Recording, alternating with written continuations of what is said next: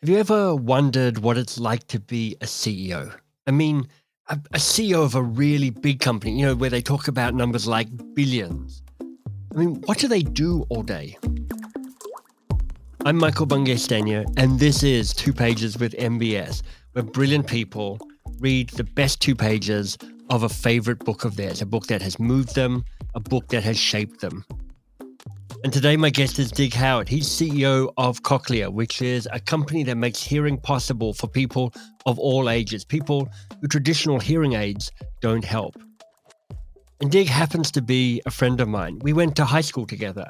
And, he was that genius numbers guy, the analytical, brilliant math kid who excelled in the math classes and the physics classes and the science classes, where I was in those classes, but I was holding on with my fingernails. All I really wanted to do was get to the English class, which was my zone of genius. I loved those classes. So when Dig came up with his book, I was actually pretty surprised by the choice of it. But we'll get to that in a moment.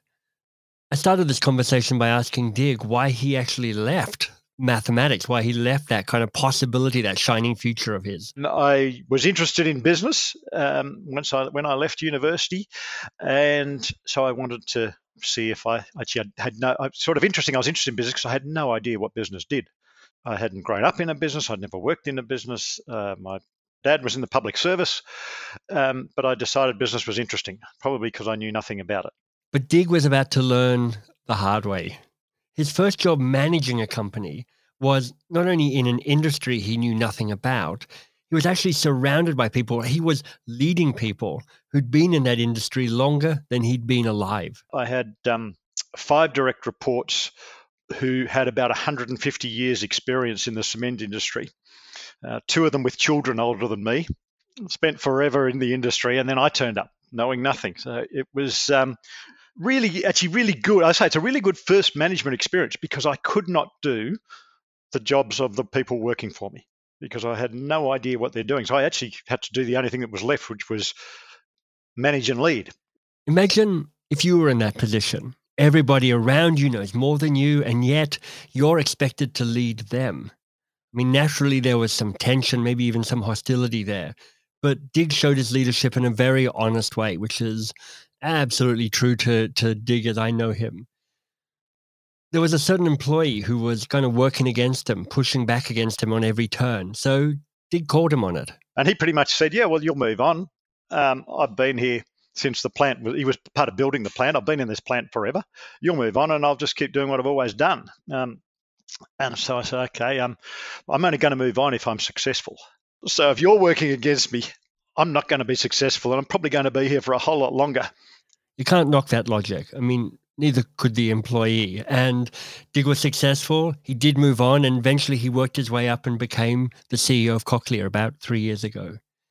And today, our analytical, math-loving guest is sharing a book that is almost counter to his previous grounding, his previous way of thinking. It is a business classic.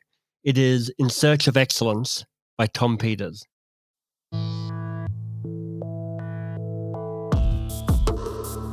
Professionalism in management is regularly equated with hard-headed rationality. We saw it surface at ITT in Harold Geneen's search for the unshakable facts. The numerative, rationalist approach to management dominates the business schools. It teaches us that well-trained professional managers can manage anything.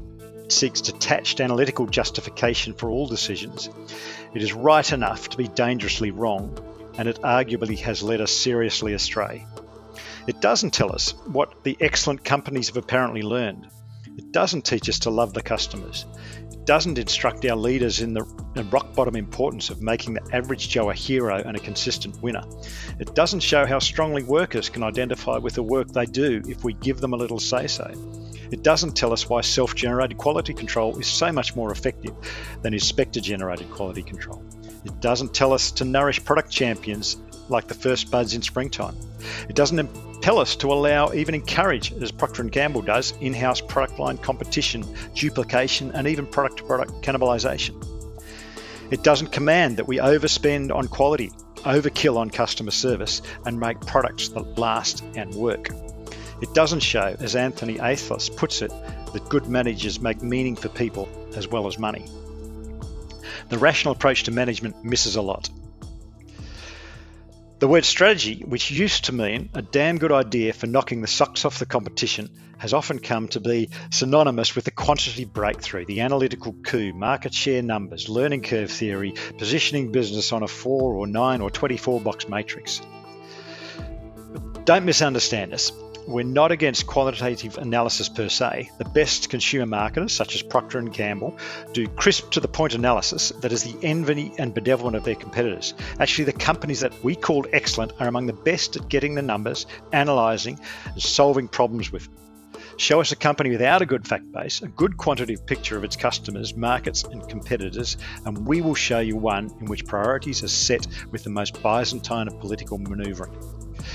What we're against is wrong-headed analysis. Analysis is too complex to be useful, too unwieldy to be flexible. Analysis that strives to be precise, especially at the wrong time, about inherently unknowable, such as detailed market forecasts, when end use of the product is still hazy. Remember, most early estimates of the market for computers was 50 to 100 units. And especially analysis done to line operators by control-oriented, hands-off staff. We're also against situations in which action stops while planning takes over. All too frequently observed paralysis through analysis syndrome. We've watched too many line managers who simply want to get on with their job but are deflated by central staffs that can always find a way to prove something won't work, although they have no way of quantifying why it might work. And above all, we deplore the unfortunate abuse of the term rational. Rational means sensible, logical, reasonable, a conclusion flowing from a correct statement of the problem.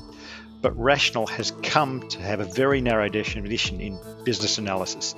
It is the right answer, but it's missing all the messy stuff, messy human stuff, such as good strategies that do not allow for persistent old habits, implementation barriers, and simple human inconsistencies.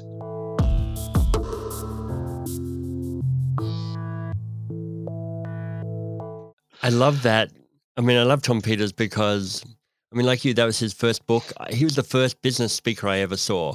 And a couple of years ago, he and I kind of shared a stage together at speaking at a business conference. And that was quite a thrill to kind of go, oh, there's a cycle of life thing happening here. Yeah, fantastic. What struck a chord for you rereading that? It is that so much that there are two things. Analysis is important, but has finite use.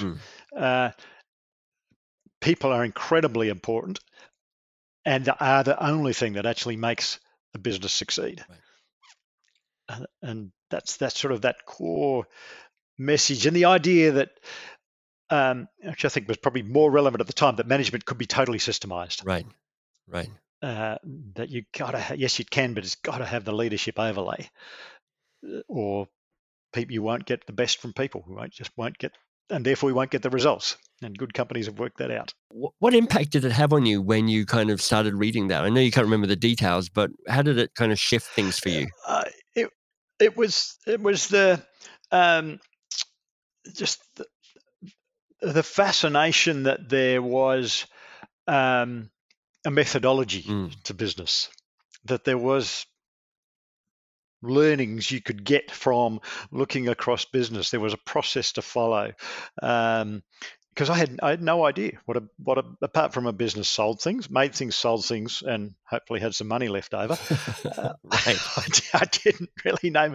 There you go. That's a quick summary of an executive MBA to everybody who's listening. Dig's given it to you in 3 sentences, so you've mastered it. He's issuing certificates later on at the end of the interview. And that's right. And I think part of the bit that grabbed me was that, but to be really good is genuinely about people, and about leadership.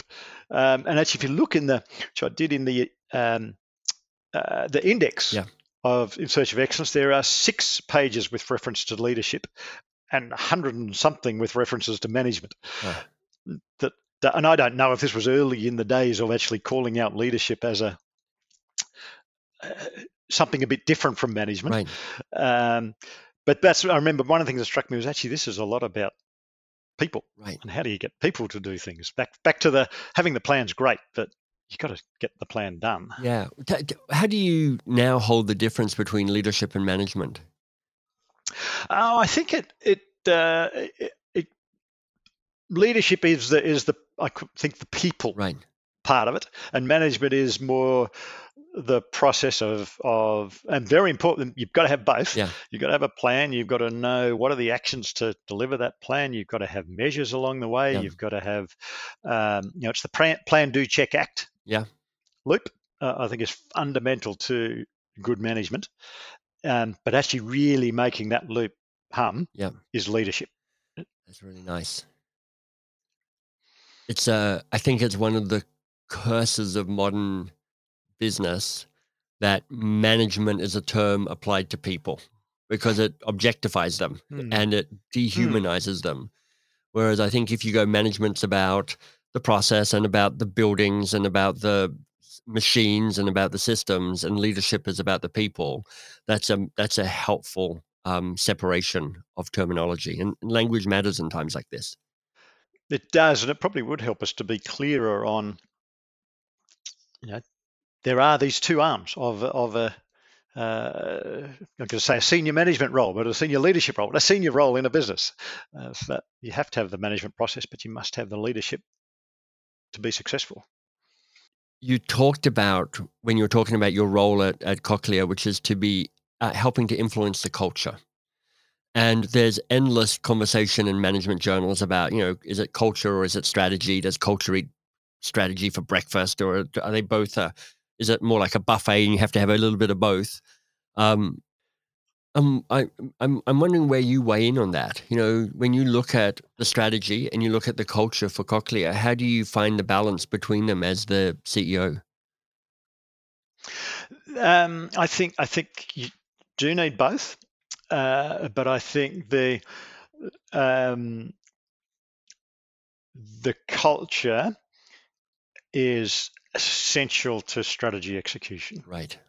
So yes, you've got to think through the strategy, and you don't need too many people to think through the strategy and work it out, and you get feedback from across the business. But the culture, you need everyone in on. Oh, I Uh, love that distinction.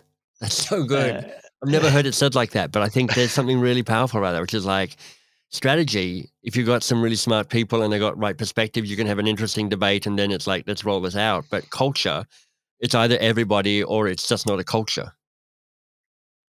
yes, yeah, because I think culture is fundamentally about how do we all work together, Yeah. and for what purpose are we working together, and it is all, and so you can't opt out of the culture. Yeah. And I think it's one of the, over time, we've seen people come into the business who are talented people but don't succeed. It's because they didn't get into the culture. Yeah. You've actually got to be in the culture to move it. You can't be on the outside pulling Right. Right. or pushing. Let me ask you another difficult question. I feel like I'm peppering you with difficult questions, and I appreciate your patience. A couple of weekends ago, we were together hanging out over the weekend, which was delightful. And I remember you saying kind of casually, you never liked having a boss. And I remember that because I was like, Yes. oh my goodness, that's me too. I was lousy as a person to be led, honestly. I feel sorry for almost all of my bosses. And some I feel angry about, but mostly I just feel sorry for them because they were dealing with me. What have you learned about not just being a leader, but being a follower? Yeah, that is a tricky question because I'm not sure I'm a very good follower. Right. I mean, I've worked for some wonderful people over time, and the best thing about them was they were interesting and inquisitive, Yeah. but let me get on with it. Right. So they would question, they'd ask what I was doing, they'd give ideas, and then they'd take their hands off. Right. Because I hate being directed, and Right. I suppose I've had an independent streak in me from somewhere. I hear you. Yeah. So it probably doesn't make me a very good follower. It's a good question that I've never really thought through. That's probably a bit arrogant, isn't it? I never thought about following. Well, let me ask you this then. Knowing that you, like me, are not necessarily a great follower, what does that teach you about being a leader, if anything? I mean, it's all getting a bit kind of convoluted a bit, but if you can follow me, what do you think that experience means about how you show up in the way you lead? I think, yeah, look, I think a few things. I think one is give people space. Right. I think you have to give people space to fail too. That it's one of the something I've learned over time. Something I've often saying to people is, let them go. You know, the company won't go bust if this fails. Right. And actually, people really do fail because they work out if they're going wrong and course correct. Right. So I think that freedom, trying to give people as much freedom as you can to say, get on and try something and test yourself and stretch. Certainly, that's how I want to be. So it's a bit how I want to treat people. But then the hard bit of leadership is, well, when do you go in? Right. And how do you go in a way that hopefully builds rather than detracts? Right. And if things are going really wrong, it's easier to build than not. Yeah. But mostly things aren't going really wrong, and that there's often more downside than upside. So intervening, hopefully in a way that adds, is I think a real challenge. And I get it wrong plenty of times. Yeah. I get it right sometimes. Dick, how do you build capacity for failure within an organization? Because people talk a big game about that. And there's so much pressure. I mean, on the one hand, we know the intellectual arguments for it, which is like, this is actually how you do blue ocean strategy. This is what innovation actually is, a series of failures on the road to figuring something else out. But, when you're a public company, you've got obligations to your board and to your shareholders and to the multiple stakeholders that you interact with. And I understand your capacity for failure because it's part of your independent streak. But how do you help build that within a company of 4,000 people? I'm trying to learn how, I think, is the best answer to that. I certainly talk about it. We try to bring examples of failure up to talk about them, but that's hard because there actually aren't a lot because people do course correct. Yeah. And B, people often don't really want to talk about them too much when they are there. Yeah. But I think trying to make them public. I think also talking about learning. I mean, certainly failure is a fantastic opportunity to learn. Right. And some of the biggest learnings I've had have been through failure, for sure. But it's hard. It's hard, and to again, I don't have the magic answer. Right? We're trying to be better at it. We're trying some good things. I thought I was going to try and do a co-author a book with you on how to build failure capacity, because it's a thing that people aspire to, and at the same time have so many things pulling them away from that. But the reality though is there are very few things where failure is so significant that it does damage to the business. And if they are probably executive level issues where you have hopefully people most experienced at seeing when something's going to fail and correcting first. There's a book I read many years ago from a guy called Mike Abrashoff, who was one of those. There's a series of people who've been captains of ships in the US Navy, or boats or ships. I'm not sure which one it is, the big ones. And he was one of them. And he had a very useful rubric around that. He said, look, there are two types of mistakes: above the waterline mistakes and below the waterline mistakes. And part of your job as a leader at whatever scale, wherever you are, is to help avoid the below the waterline mistakes, because that actually costs lives and sinks ships. But above the waterline mistakes, it's like we get smarter by making our mistakes. And that's where the wisdom and the experience and the knowledge that only you have, because only you only Cochlear has made this mistake. So only we are in possession of the knowledge that comes from making that mistake.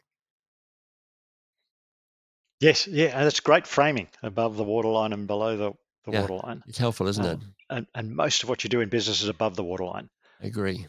Again, this is me being nosy, so you've got to have a degree of discretion as a CEO. But here's a question that I wrestle with myself. So I'm curious to know how you answer it, which is, what have you learned about building a really high performance senior leadership team in terms of what goes into that?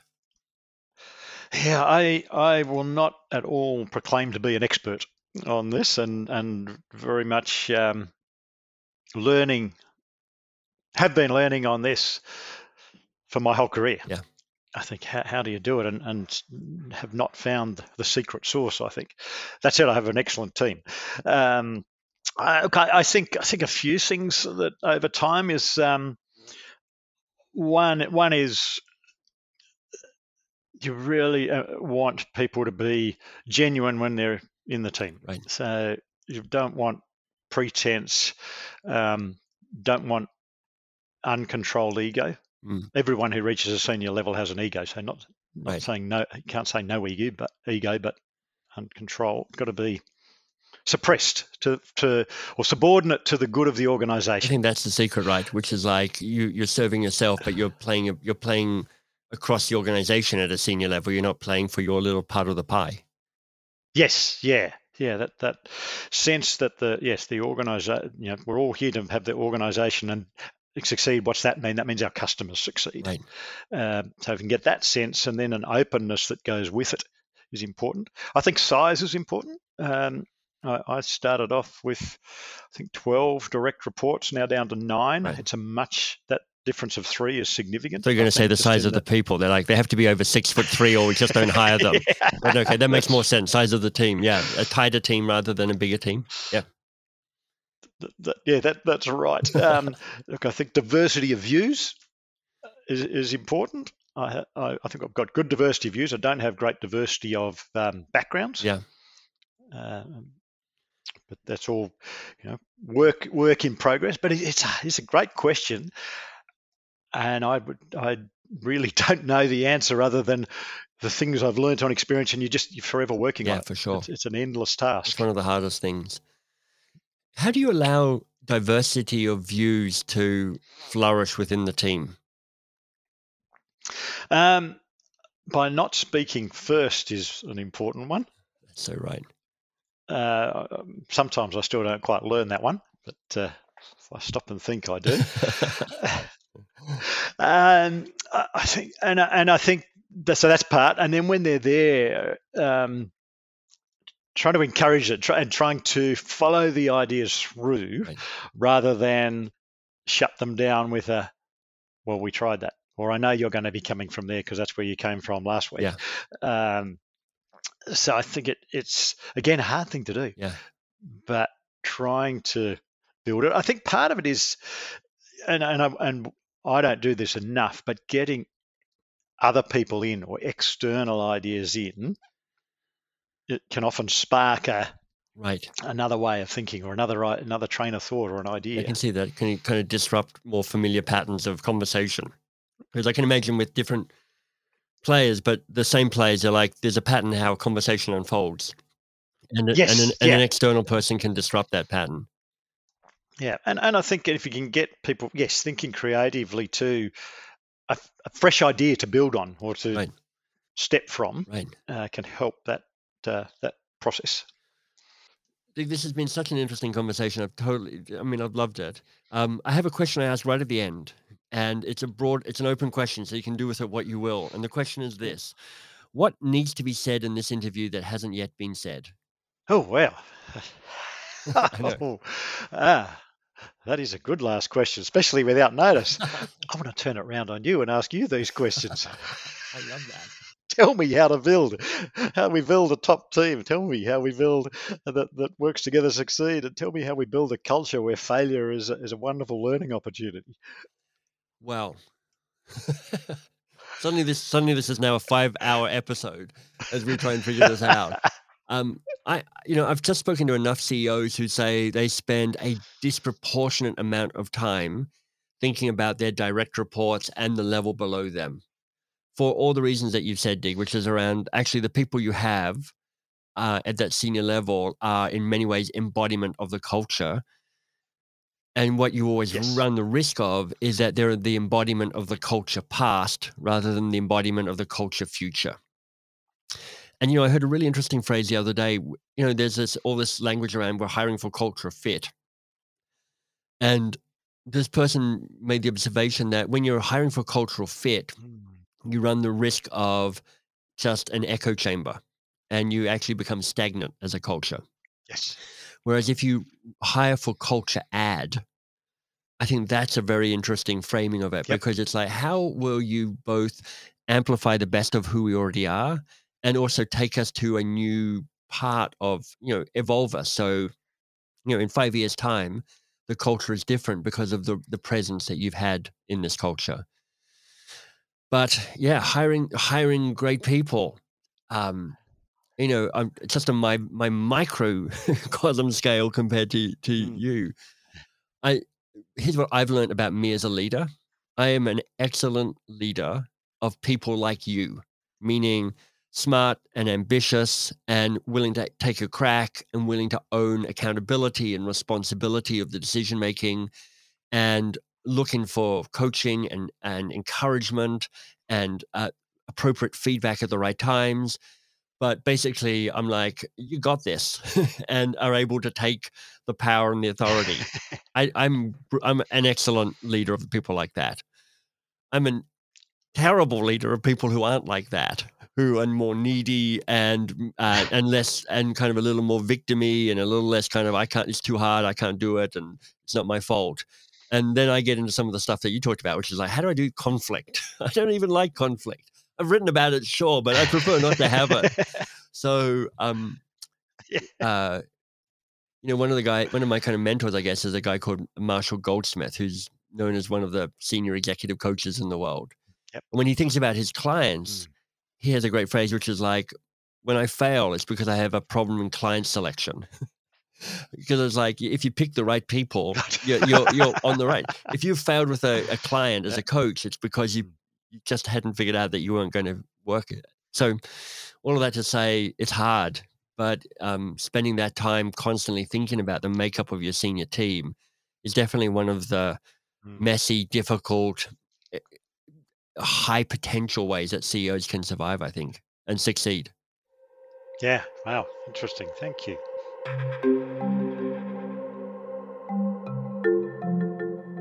There's a bunch of things I got from this conversation. Honestly, I kind of geeked out about on this conversation because it's right in the heart of what I think about when I'm doing work with big organizations. It's culture versus strategy. I love Dig's perspective on that. The weight of a leader's word. It takes leaders so long to realize that if you're the boss, what you say is never a suggestion, it's an order. So, Dig said, speak last, speak second. And I thought this was really interesting, how important and how difficult it is to encourage people to make mistakes. I mean, imagine you're the CEO of $1 billion company, and it's still a challenge to get your organization to take risks. But, what I'm really taking away from this conversation is a kind of meta-learning, a perspective and a realization that the people I admire are those who go fearlessly at the hard, big, messy, ambiguous problems. I mean, Dig is leading Cochlear. It's $1 billion company. Shannon, who's the CEO of Box of Crayons, which is the learning and development company I founded. I mean, we're not even, well, maybe close to 1% of the size of Cochlear. So totally different in terms of complexity, in terms of scale, in terms of reach. But the conversations I have with Shannon about what she's thinking about and what she's wrestling with and what's hard and important for her, pretty much exactly the same as the conversation I just had with Dig. And in fact, that's why she is such a brilliant CEO. Not only does she have kind of skills and understanding and a depth of knowledge around learning and development, but really her capacity to keep pushing into the hard, messy stuff is, I think, what makes her an extraordinary leader. I mean, it's ironic, really, that leadership, and I would say being strategic, becomes less about the answer and more about what are the questions that really matter. And of course, it's ironic, it's lovely because I am all about curiosity and championing that. And Dig was such an embodiment of that. I mean, I hope the conversation with Dig actually inspires you to go, well, what are my big questions? What are the big, messy things for me? And how do I have the courage and the fortitude and the patience to step forward into that, poke a finger in that, and see what comes out, see what emerges? Thanks for listening to 2 Pages with MBS. I hope you'll consider joining our free community. It's called the Duke Humphreys, and it's named after my favorite library at Oxford, which is where the rarest and most extraordinary books were kept.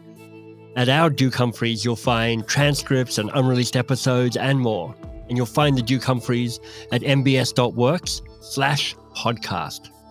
And of course, this podcast grows best by word of mouth. So if my conversation with Dig has struck a chord for you, please think of one person in your life who'd also be intrigued by the perspectives of this CEO, what it means to be strategic, what it means to put culture in front of strategy, or at least to find the balance between them. And please let them know about the episode. Because here's the thing, more subscribers means I have more chance of landing the extraordinary guests that you and I would like to hear and I'd like to talk to. And of course, a rating and review on your podcast app of choice is also deeply appreciated.